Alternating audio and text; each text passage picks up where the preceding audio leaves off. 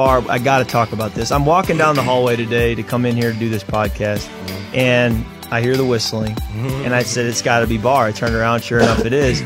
You're really good at whistling, and you're pretty consistent at it. I can't help it. I don't even try to do it. Yeah, no, you don't. I think it just comes out of you. I knew he was coming down the hallway because I heard him whistling. I heard whistling.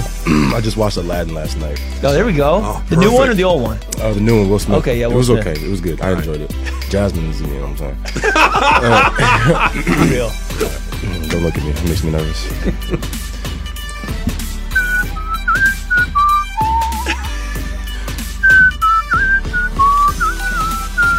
Disney needs to hire that guy. He could be in the next Zippity Doo Dah. He has like a little flutter to it too. He had it. Like plays He with had it a that. little bit. I haven't heard that since I heard Zippity Doo Dah. And good evening, everyone, and welcome to another edition of Under Center with Kirk Cousins. Mark Rosen, your host. And Kirk, I got to tell you, we've been doing this show for 6 weeks now, plus the preview show for the beginning of the season. If I walked into this room and I didn't know whether the Vikings won or lost, I couldn't tell by your demeanor. There's something very really steady about it. Yeah. And is that the way you always have conducted yourself, win or lose, up to the next up? You know, it actually goes back to my years in college. I was a very emotional football player growing up, emotional athlete, and I really rode the roller coaster and was an intense competitor, but at times it would hurt me. And I talked to a psychiatrist actually at Michigan State who Nick Saban has used for years everywhere he's gone. He's actually counseled with his players at Alabama to this day. But he talked to me about playing quarterback like a CEO would lead a company. And so I try to have a very intense, passionate, but very consistent demeanor and approach. And I do like to have routine in the way I prepare. And so I can't let a win or a loss change that. Although emotionally it does, eat at you one way if you lose or you're riding high after a win. I don't want it to change anything about the way I prepare. I always want to have that edge regardless. And so I've tried to stay consistent. I take it as a compliment that you've noticed. But sometimes I'm not perfect, but it is something I try to take seriously about the way I play the position. I think it provides consistency. It enables you to win the long game and have a career, not just a quick flash of a season, but have a true career where you maintain production. You called the game plan after Sunday's win a very creative game plan. There's a lot that went into it, and we want to focus on one drive because that 24-3 lead quickly turned into a 24-20 lead, and you could sense the anxiety in the stadium a little bit. And the Vikings took the ball after a terrific play by Kendricks, who will be one of our guests coming up here in a little bit. You started on your 25-yard line, and you went on a 75-yard drive, and there was not one third down that you had to complete on that drive. So if you can kind of take us through your mindset and under the huddle and under the center. Well, Rudy said in the huddle before the drive started, he said, we have to get a touchdown here. Have to. And so we understood the goal, and it starts by getting the first down. Two tight ends right, 1st and 10, Dalvin the tailback.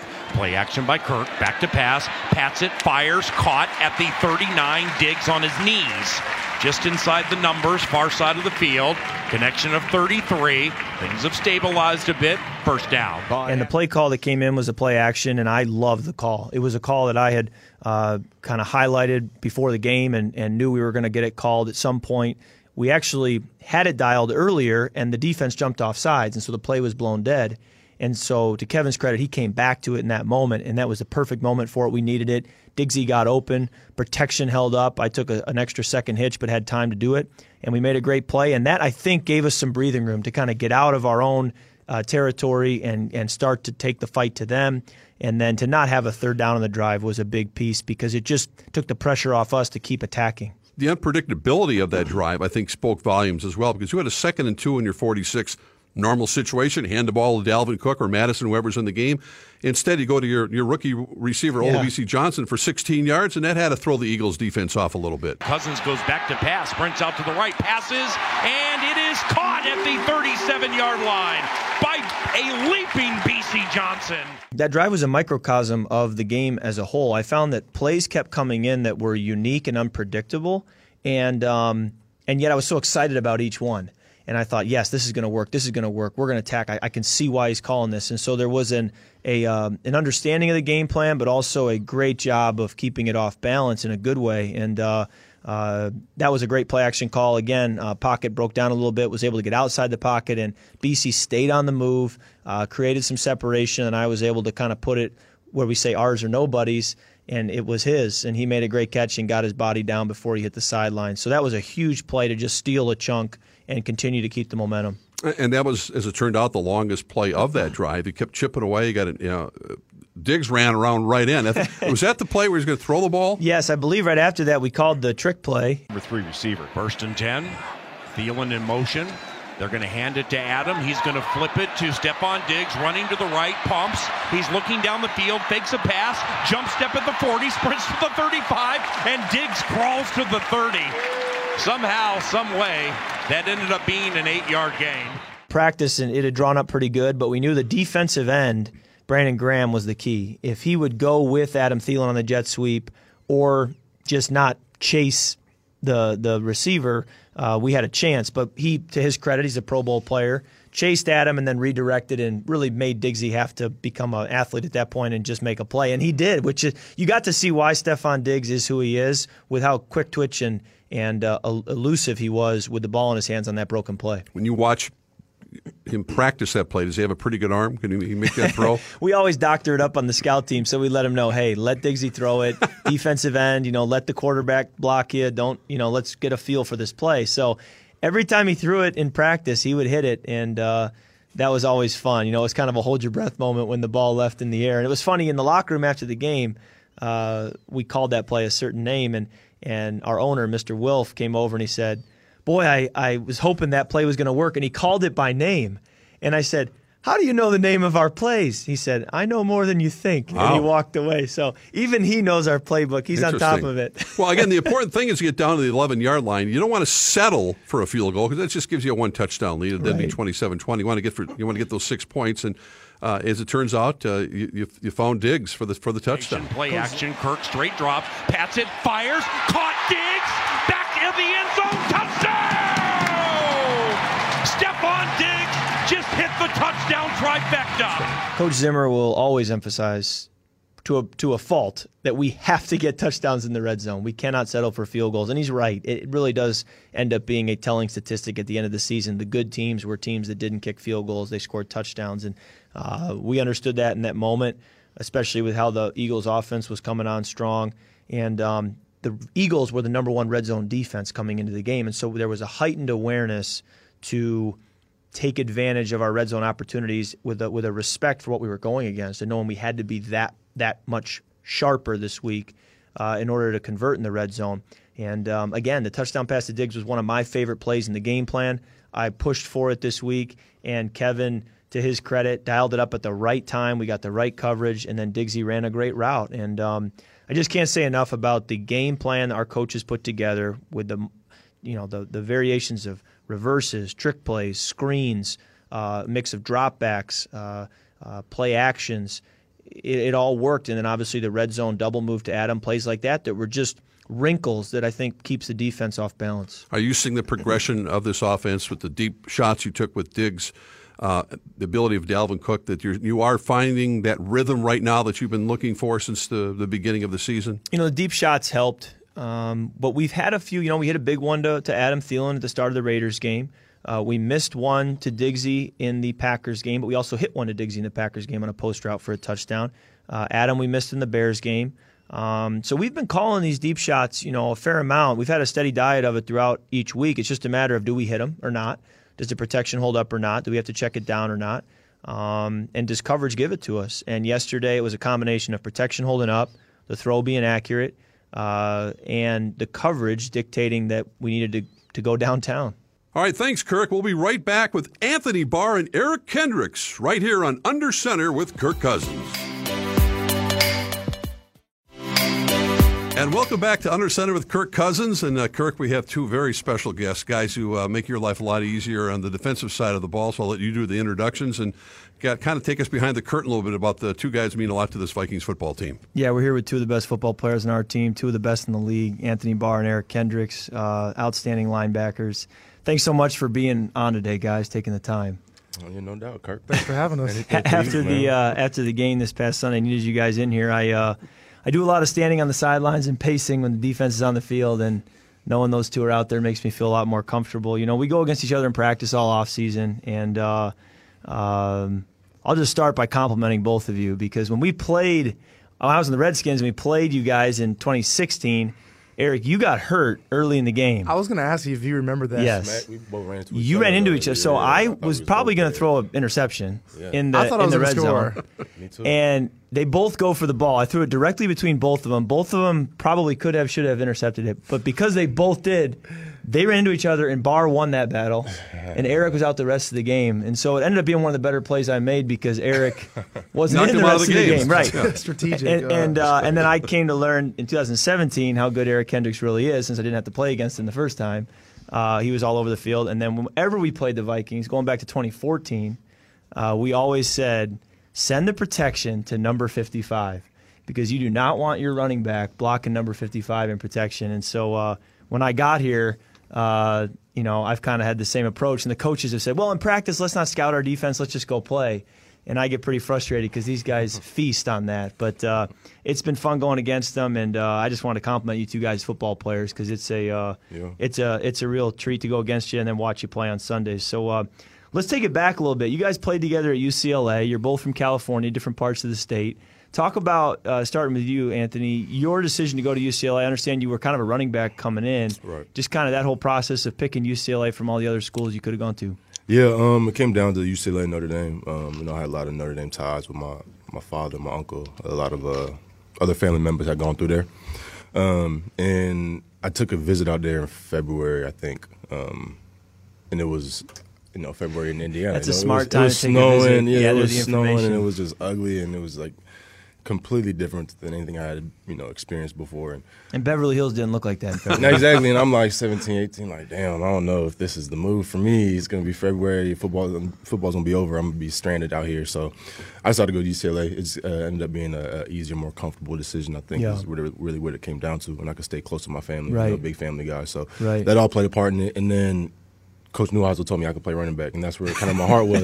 Brian Kelly was like, "Oh, you're gonna be a wide receiver," and I'm like, "Yeah, no, I'm not. I'm not gonna be here. I'm gonna go play running back." So how did you even end up at linebacker? Well, we had a coaching change going into my junior year, and we had just come off a terrible season. I think was that the year we went to the bowl game, and we're like the worst team to ever go to like a bowl game. Yeah, something like that. Yeah, it was. We were like 5 and like but 8. They or needed something. a team. They needed a team. So like half the team was like, team. "We don't want to do this." The other half was like, "Oh, come on, it'll be fun." And then we ended up getting smoked by I think Illinois. Mm-hmm. We ended up sending one of their defensive ends going first round because he had like 8 sacks. He had a good bowl game, so exactly. Getting paid. But anyway, so yeah, we had a coaching change, and we had Coach Moore came in, brought a new staff, and I was just kind of lost in terms of football world. Like I didn't know what I wanted to do, if I still want to play, if I want to transfer. Wow. And so I kind of went to him, and he was telling us we're going to have a 3-4 defense. You could play on outside, you could play the edge. And I'm like, I don't really know what that means, but sure, I'll give it a try. And then kind of just evolved from there. I had a lot of help from guys like Eric and other older guys, and then my coach, Jeff Olbrich, at the time was a really good linebacker coach, and he got me right. So do you make the NFL if you choose to play running back or receiver? No, hell no. You think you're better fit at linebacker? Yeah, no, I would have been out the league by now. 2 years at running back, my size, I would have, it would have been a wrap. It was crazy to see, too, because I feel like when he came at linebacker, like, obviously he was very, like, raw and new to the position, but I feel like he had no bad habits. So it was like, gotcha. When he started picking up things, he started picking them up, and it was the right like, way. That was his thing, like, to pick up. So it was pretty cool. And you guys came in together, and you came in as a linebacker, Eric. You're from Fresno. Yep. Got recruited. Were you offered by everybody in the Pac-12 and picked UCLA, or was it kind of different? No, it was. I had an offer from Fresno State, Washington State. I had looks, Stanford was looking at me, and some other schools, Cal and things like that. But not too much, Pretty straightforward decision to be a Bruin. My dad went to UCLA. My brother was at Cal. I didn't really want to go to Cal. I didn't really want to go to Cal. Didn't really want to go to Stanford, and it was just kind of like, I feel like I should go to UCLA. UCLA and Texas were like my 2 dream schools growing up. So really, that's all I needed was that offer, and I was good. Wow. Well, you come in, so you're playing linebacker, but you redshirt. He plays as a freshman. Mm-hmm. And then he joins the linebacker room, and you guys basically have been playing together ever since. Mm-hmm. Pretty cool deal. Yeah, it's wild. I don't think you can look across the league. There's not many guys that have had that experience. To play so long together and do it at a high level. Especially, and it's just cool because we continue to challenge each other, and I think we kind of feed off of one another. If someone has success and we want to kind of one-up him, but not in a way where it's like envy. It's more like, we're always proud of one another. And we always want to see one another do well, but we always want to push ourselves to be better. Yeah, you guys get back to Cali much in the offseason? Oh yeah, the whole time. Yeah. This past year we actually worked out at UCLA, so it was pretty cool to go back there. Okay. And, they have a brand new facility that we like to think that we built because we did. We didn't get to use it, now. But you go back there and it's like this place, man. This place is crazy. When I think it was with the Redskins. The years run together, but when we played the Rams one year, we walked through at UCLA. Okay. And got to see the new facility right there in the center of campus. It was pretty cool. Yeah, no, that thing is. Like it's amazing. It's like TCO. I mean, they have all the bells and whistles, and for college kids, they're so spoiled, and they always still complain. If you look at that campus, how would you not want to go there? Yeah. Well, not only that, I mean, you're right next in Westwood. You're right next to Beverly Hills. You're not far different from the than ocean. USC. Much different. Oh yeah, it's beautiful. It's just got to win some football games, The only catch with the Bruins is their stadium is the Rose Bowl. Right. Which is 45 minutes away, and they got to bus students there, and so it makes for a tough dynamic. Other than that, it's hard to beat. Yeah, no, that's true. I can't blame you for getting back to California as much as possible. Now let's switch gears, talk about the game yesterday. I have a lot of respect for Carson Wentz as a quarterback because of his ability to scramble, how strong of an arm he has. The play's never over till it's over. What were your thoughts, game planning going into the game, what you thought you could take away, what you were concerned about, and then kind of your thoughts coming away from the game, how you felt you executed? Eric, I'll start with you. I feel like you kind of really never know what to expect. I feel like every time we played them in the past, they've always they brought new elements to the game. Different wrinkles that they try to catch you off guard. So we know we got to kind of hold on for a second and just kind of get our bearings. And I feel like we started fast. We had that 3 and out right off the bat. They tried to run the ball 3 times in a row, and I feel like that was we just set the tone right there. You guys came and scored, and it was you guys scored before that, I believe. And we stopped them. And the fast start was huge. Yeah, it was big time. Yeah, what'd you think, AB?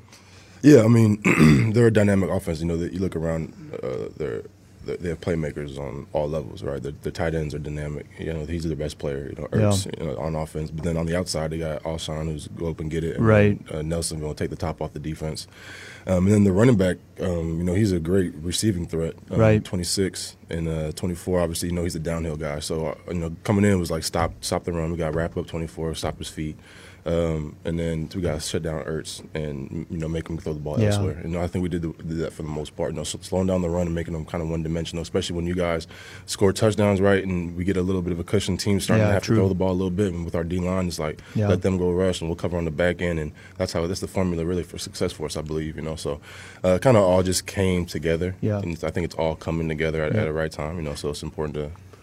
It was crazy that we were only like we were 4 points apart at one point because I feel like never felt like I feel like on the sideline we were just kind of like we just had a thing that we just felt like we had to get it done. We were all out there just you guys going on offense, you guys had a mission. We were going on defense, we had a mission, and it was good to see that we weren't even like really paying attention to the score. It was kind of like we were playing against ourselves. I think in years past we would have panicked in that situation, right? We had a 21-point lead down to 4, and now you start getting a little tight, right? But it didn't feel that way. It felt like we was in control of the whole game, and they had some big plays, and that's going to happen in this league. But if we limit those, we're going to be in. Well, usually I know with our defense, if we can get about 30 points on the board, we're going to be just fine. And some games a lot less. I remember we were out at usually we're going to hold it down. We were going out at halftime of a game last year, and Barr says to me as we're walking out, he said, "You score 1 touchdown, we win this game." And that's true. In some of the games we have, and so. I take great comfort in that. But to talk about, so Mackenzie Alexander gets an interception, and we run down to celebrate in the end zone, which I'm all for. As you know, I'm pretty good with corny celebrations. But I'm watching on the board later when they do a replay in slow motion, and EK jumps into a handstand, which is outstanding. Talk about that. Was that spur of the moment? Were you like, hey, man, I'm doing a handstand if anything happens today? Honestly, I had different celebrations that I had in my head, and I didn't do any of them. They didn't even you got a few in your back pocket? They didn't cross my mind at all. So, that was completely spur of the moment. I don't know why I did it. It was perfect. I just did it. I couldn't even concentrate on my celebration. I was looking at you like, it was damn, perfect. What is he doing over there? That's crazy. So speaking of Mackenzie's interception, how many almost interceptions have you two had this year, man? I feel like this year especially, you guys have been around the ball a lot. You're due. Yeah, they're gonna come though. We're in position though. We're in position. We're not trying to force anything. If it happens, it happens. Obviously, those are plays that we can make, and we believe that we got to make them. What I love is the one that AB had yesterday on the in cut. many times the quarterback, what I'll do is I'll see AB there as the hook defender, and so I'm going to say, hey, I'm going to bait him to take this running back out of the backfield or this whatever route sitting down in zone, and then I'm going to give my shoulders there. I'm going to fire that in cut right off his ear the other way. And to you guys' credit, what I was kind of alluding to earlier in the podcast was you guys don't give me that. Younger linebackers do, other linebackers do, but you guys are pretty aware that he's going to do that, and so I'm going to kind of bait the quarterback to do that, and then I saw you do that basically. Is you're like, I'm going to kind of tease him to think he has that in cut, and then you dove for it, and I thought that's Anthony Barr being Anthony Barr right there. I mean, it's kind of one of the spread routes. Ertz at 2, he's going to try and bend behind you and hit the seam. So it was just. But then later in the game, later in the drive, I think he kind of messed with me where he ran a dig and out, kind of pivoted on me when Carson started rolling out to the left, and then he banged his route. I think it was like 4th and 14. So that ticked me off, but it's going to happen. They're good players. You guys were talking about the fact that the lead was cut to 24-20, and Eric, I think you made the key defensive play. It was a 3rd and 2. The Eagles had the ball on your 21-yard line, and Wentz to a short pass to Jeffrey. You just blew that play up and forced them to settle for a field goal. That was huge because the Vikings then took the ball and went right down the field and scored. So if you could remember what you saw about that play and what the call was. But we had seen that formation. We had saw it once earlier in the game, and they kind of, I don't know if they dressed it up a little differently, or they might have. It was very similar. Him at wide at 1 and motion down to the cluster. It was wide cluster, and it was distinctive because it was a little bit wider. Sometimes clusters are in the hat, so everyone can break out in their routes and they have a little bit of space. But this one was a little bit wide, and that's how a lot of teams try to attack us on 3rd down. They see us in they see us in split and the double leg gap look.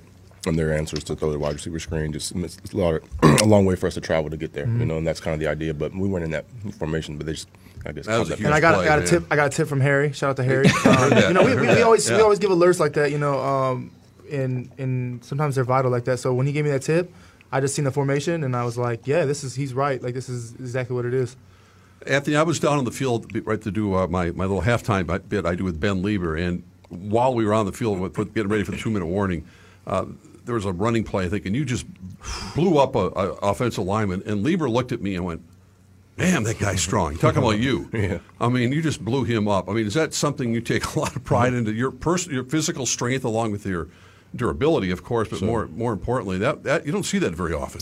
Yeah, I have a hard time remembering that play, honestly. That's okay. It was there. They all kind of just mush into one, at a certain point. I've been watching the just talk about more your physical strength. But yeah, I mean, I don't think I'm any stronger than the average NFL player. It's just kind of using your body in a certain way, and I think just attacking and good things happen when you're aggressive. So I don't think I'm I wouldn't say I'm the big bad strong dude, but I can hold my own. Yeah. What I love about these guys is you can hear when they talk how much of a thinking man's game it is. I mean, they understand route combinations, they understand percentages, formation tells, where they need to be in spacing, and then playing in Coach Zimmer's defense now for 4, 5, 6 years together, there's an ability to know what should be done, unspoken, in the crowd noise, they can make sure everybody's lined up, get to the right spots. There's a continuity there that's fun to watch that not every NFL team can claim. And then you also, in telling, this guy's a former running back, this guy played 3 high school sports, was a shortstop.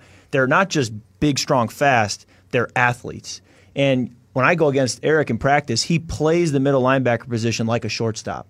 He has a feel. He has a sense of the ball. He can, when I say I can sneak that over his head, he's not going to tip it. He takes one more step and tips it. And so it's a frustrating thing to go against, but it's fun. And at one point, our quarterback coach, Clint Kubiak, in about May or June, came over to me, maybe in a meeting or after practice, and he said, "Is this Eric Kendricks guy as good as he's been these first few weeks I've been here?" And I said, "Oh yeah, he's the real deal. Wait till you see." And I say he's kind of underrated. People don't realize how much ground he covers, how fast he is.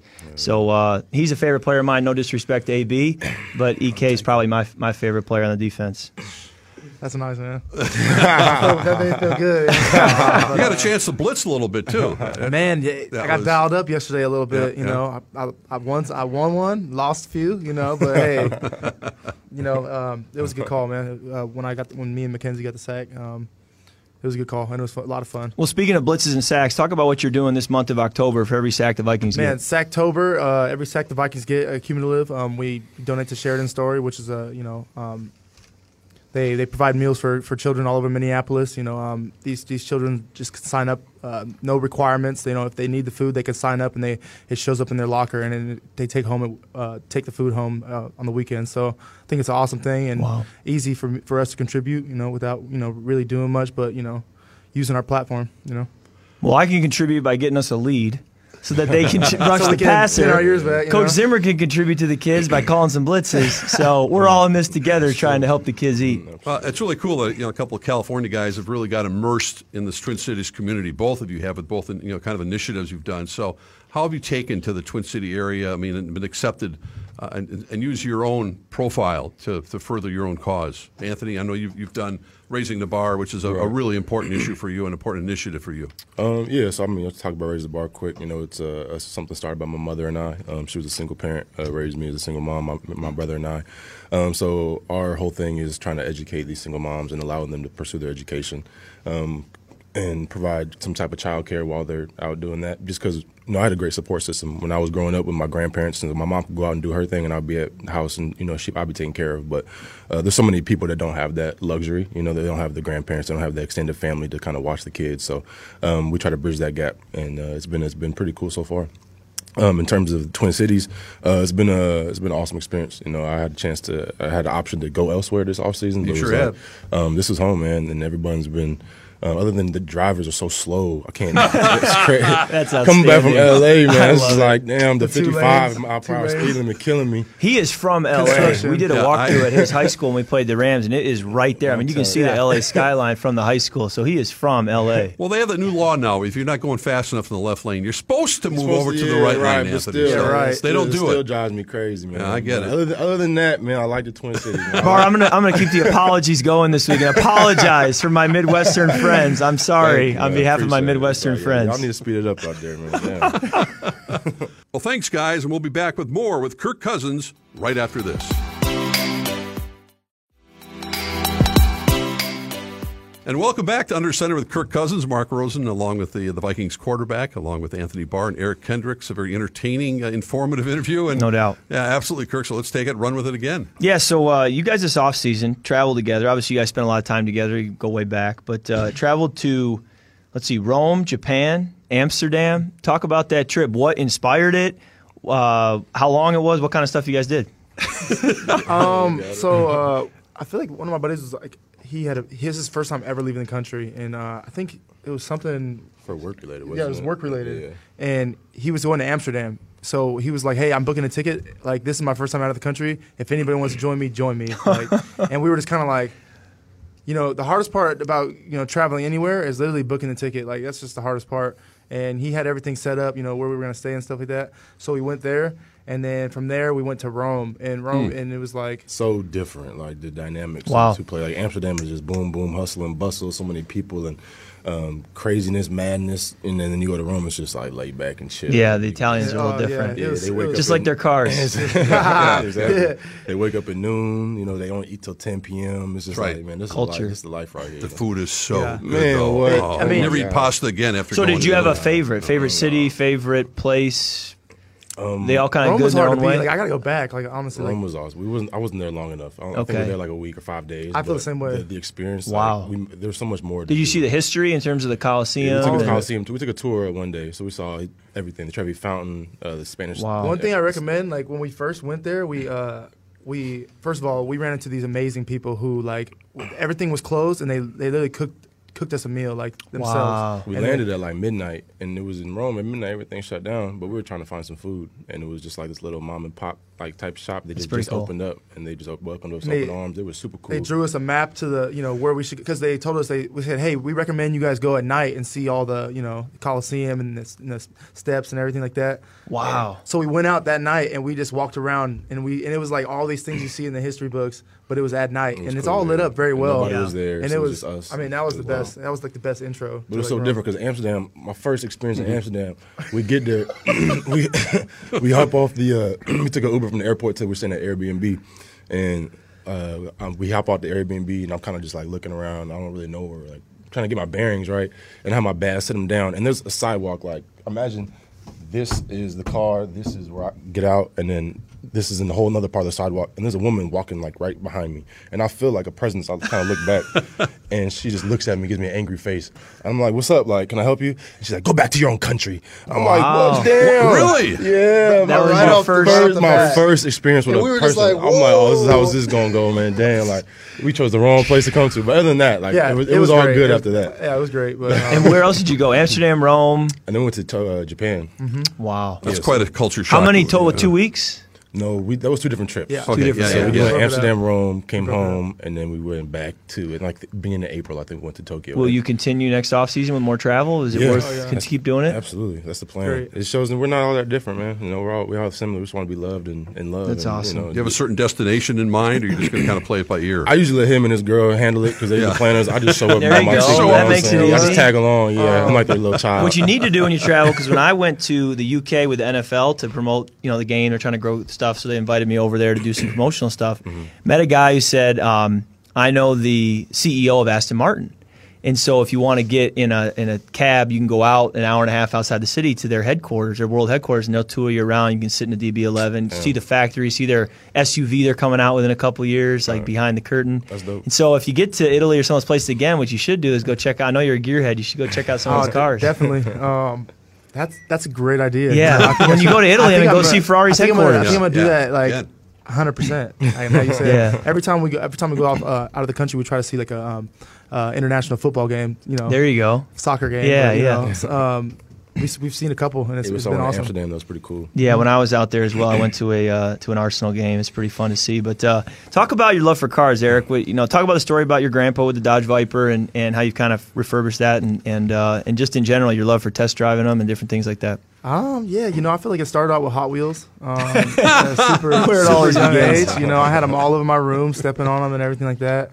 And I don't know. I've always loved cars. Like every time they drove by the street, I always run out to the street. There's something about it. My son is 2 years old, and he sees a truck or a bus, and he goes crazy. Truck, it's bus, like train, wired inside of him. in I didn't DNA. tell him to be that way. It just is. It's no, great. You don't have to. No. And then I feel like there's not much things that make me feel that way, honestly. And it's hard. It's a weird, some people don't get it, but passion. Yeah, exactly. It's not up to them. But so the Viper is something it's an ongoing project. Yeah, it's 1995. You basically inherited it, right? Grandpa. It's my grandpa's Viper, and I'm just gonna take care of it forever. I'm just gonna hold on to it and just I keep it pretty original, and just fix things here and there, and just cruise it. Death on wheels. Cruise it. Safe to say it's not in Minneapolis. Oh, it is. Oh, it is. Yeah. It's here. You're not going to drive it. He's probably not taking it out in the snow. I'm saying, on a nice day. I'm gonna just keep getting some more things fixed up on it, and just keep taking care of it a little bit. Yeah, it's a labor of love, I'm sure. And then, Barr, I got to talk about this. I'm walking down the hallway today to come in here to do this podcast, and I hear the whistling, and I said, it's got to be Barr. I turned around, sure enough, it is. You're really good at whistling, and you're pretty consistent at it. I mean, I'll be washing my hands in the bathroom and hearing in the shower. Yeah, my grandma. So I grew up with my grandparents. Like I said, and my grandmother, she is a big Catholic, and church songs is just she would whistle the church songs when she cleaning, when she cooking, whenever. And so I kind of just picked up on it, and I can't help it. I don't even try to do it. Yeah, no, you don't. I think it just comes out of you. I knew he was coming down the hallway because I heard him whistle. I heard whistling. It's like a blessing and a curse. Big bad Barr, the 200 and whatever 50-pound linebacker who's running over people for safeties, and then he's a whistler. It's just it doesn't fit, but it does at the same time. It's relaxing. Can we get the Vikings fight song or the UCLA fight song? I got something else for you. I'm gonna do I just watched Aladdin last night. Oh, there we go. Oh, the new one or the old one? The new one, Will Smith. Okay, yeah, it Will was Smith. okay. It was good. I enjoyed it. Jasmine is, what I'm saying. Real. All right. Don't look at me. It makes me nervous.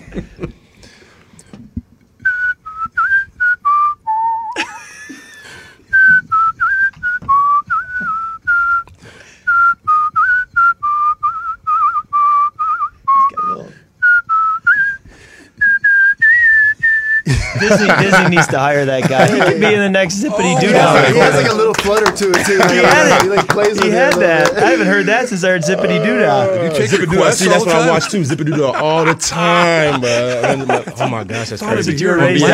That was your Hot Wheels. Absolutely. That was it. Oh, that's pretty good. Sweet. So, getting back to football, we got the Lions this week. They play the Packers tonight. We were recording this on Monday, so we don't know the outcome yet. But Talk about, you guys going against the Lions a lot, far more than I have. I've played them 2 or 3 times. But talk about, going against their offense, Matthew Stafford, some of the personnel they have, and just obviously it's early in the week, but your impressions of playing there at Ford Field and that opponent. Yeah, I mean, I honestly haven't watched too much of them this year yet, but from everything I'm reading and hearing, they're much improved as a football team all around. Obviously Matt Stafford's going gunsling that ball. Sling it. That's what he does. Per usual. One of my favorite quarterbacks to play against, just because he's a competitor and he throws the rock and he takes a beating sometimes. And every time we play him, we hit him pretty good. And I think there's been multiple years we've had 8, 9, 10 sacks against him. So he knows what kind of day it's going to be, and he stands in there and still plays hard. I know the running back Kerryon Johnson. I think he's having a solid year, and then Galloway I think is their number one. So and they have a new tight end they got, I think, from Iowa. The first rounder, right? And he's been playing pretty well as far as I'm concerned. So another team that has multi-dimensional, like all 3 levels where they can beat you. Come after you. So it's going to be important for us, obviously, to slow down the run as always, and then put our ears back and try to hit the quarterback. Now, both of you guys had the green dot on your helmet, correct? He had, we can only have one, but you can only have one. It's on the field. When I haven't played, he picks it up. Yeah. So talk about, is it Coach Zimmer in your head? Yeah. Oh yeah. Talk about that conversation, that one-way conversation for 3 hours. What that can be like. I mean, I think we've had different experiences. I started it when I was a rookie. In 14, they gave you the green dot. 14, well, Chad got hurt one game, so I had to wear it for the Saints game, I think, and that was my second game ever. And I was trying to communicate the defense to these grown men that didn't care about me at all, right? They didn't know me yet, right? But it made me better.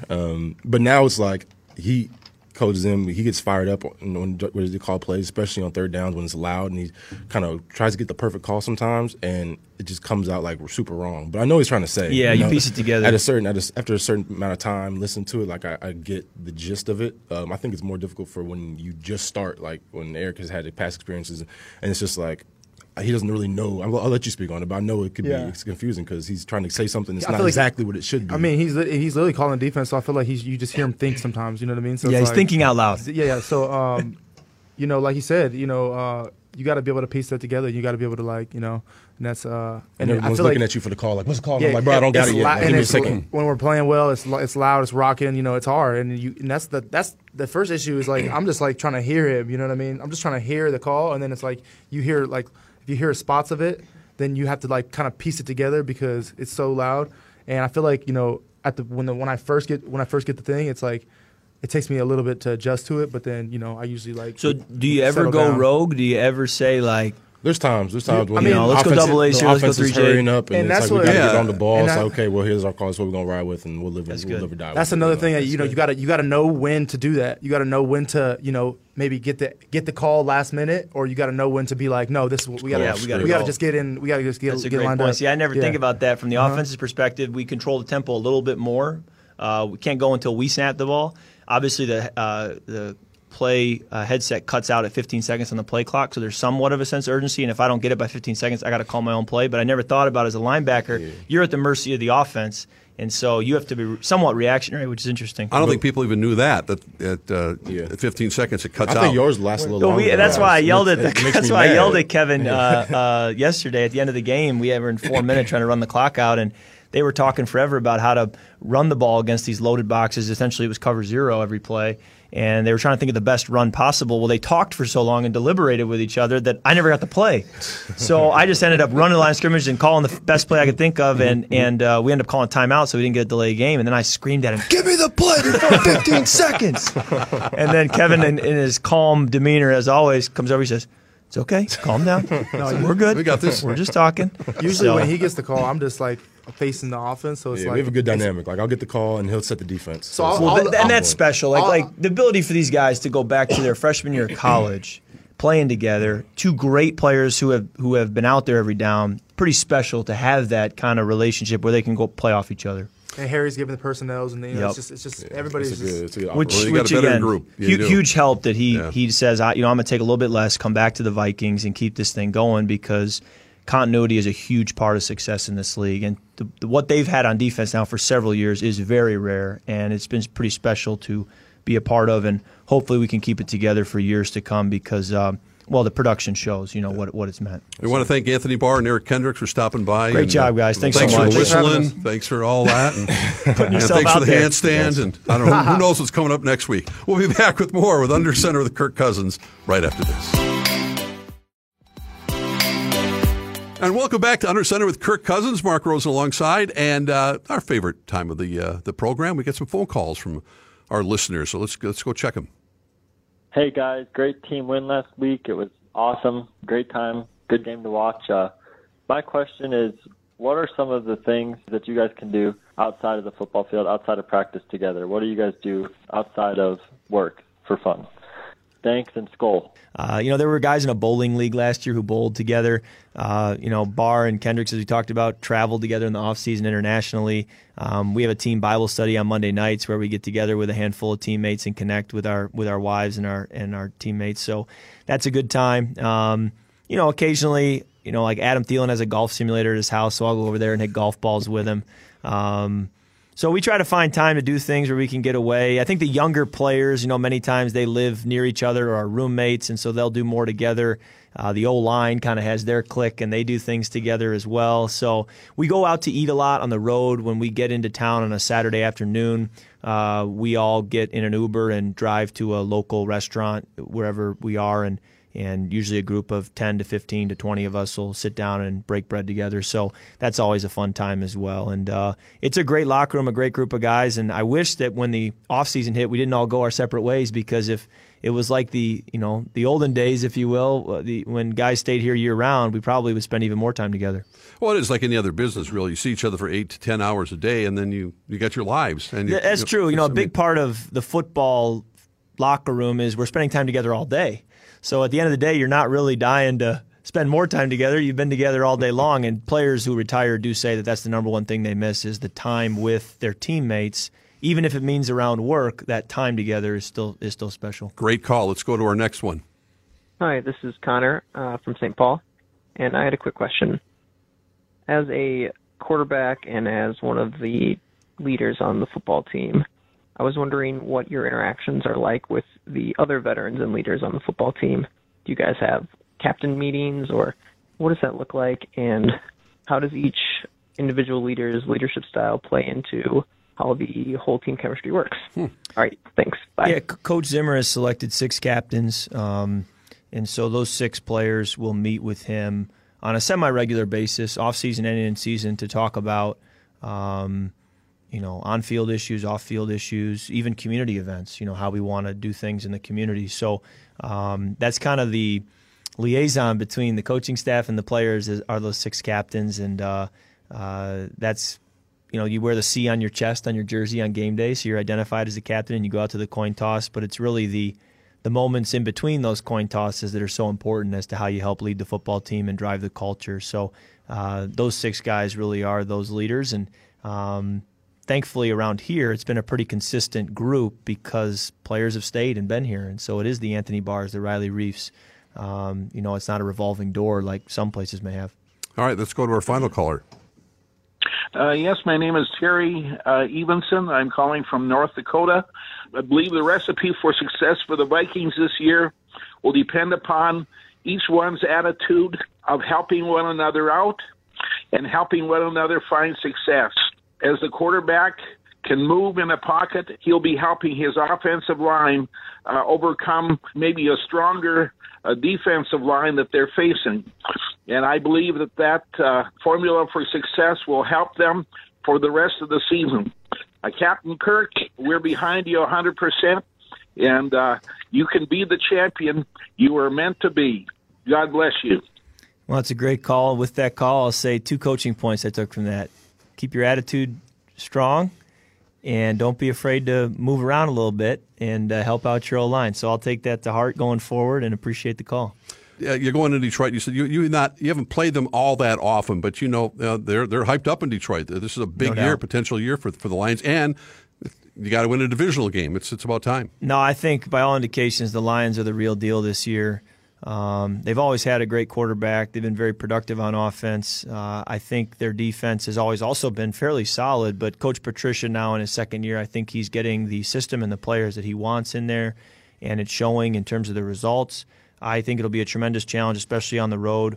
And growing up in West Michigan, for me, this game always carries some extra meaning just because the Lions were the team on TV when I was growing up on Sunday afternoon. And when I was in high school, the dream was to play in the state championship game at Ford Field. I didn't get to live that dream in high school, but every time we go back there and play at Ford Field, I always take a moment and think about how, in high school, if I had been told, hey, you may not play at Ford Field in a state championship game, but you're going to play there multiple times as an NFL player, I would have said, I don't believe you. How could that be? And so I get to live a dream going back home and playing in front of essentially my hometown, whether on TV or a lot of people are driving over. So it's a special deal for me to go back there. Well, best of luck on Sunday against the Lions, and we'll be back, of course, again next Tuesday night right here under center with Kirk Cousins. Have a good night, everyone.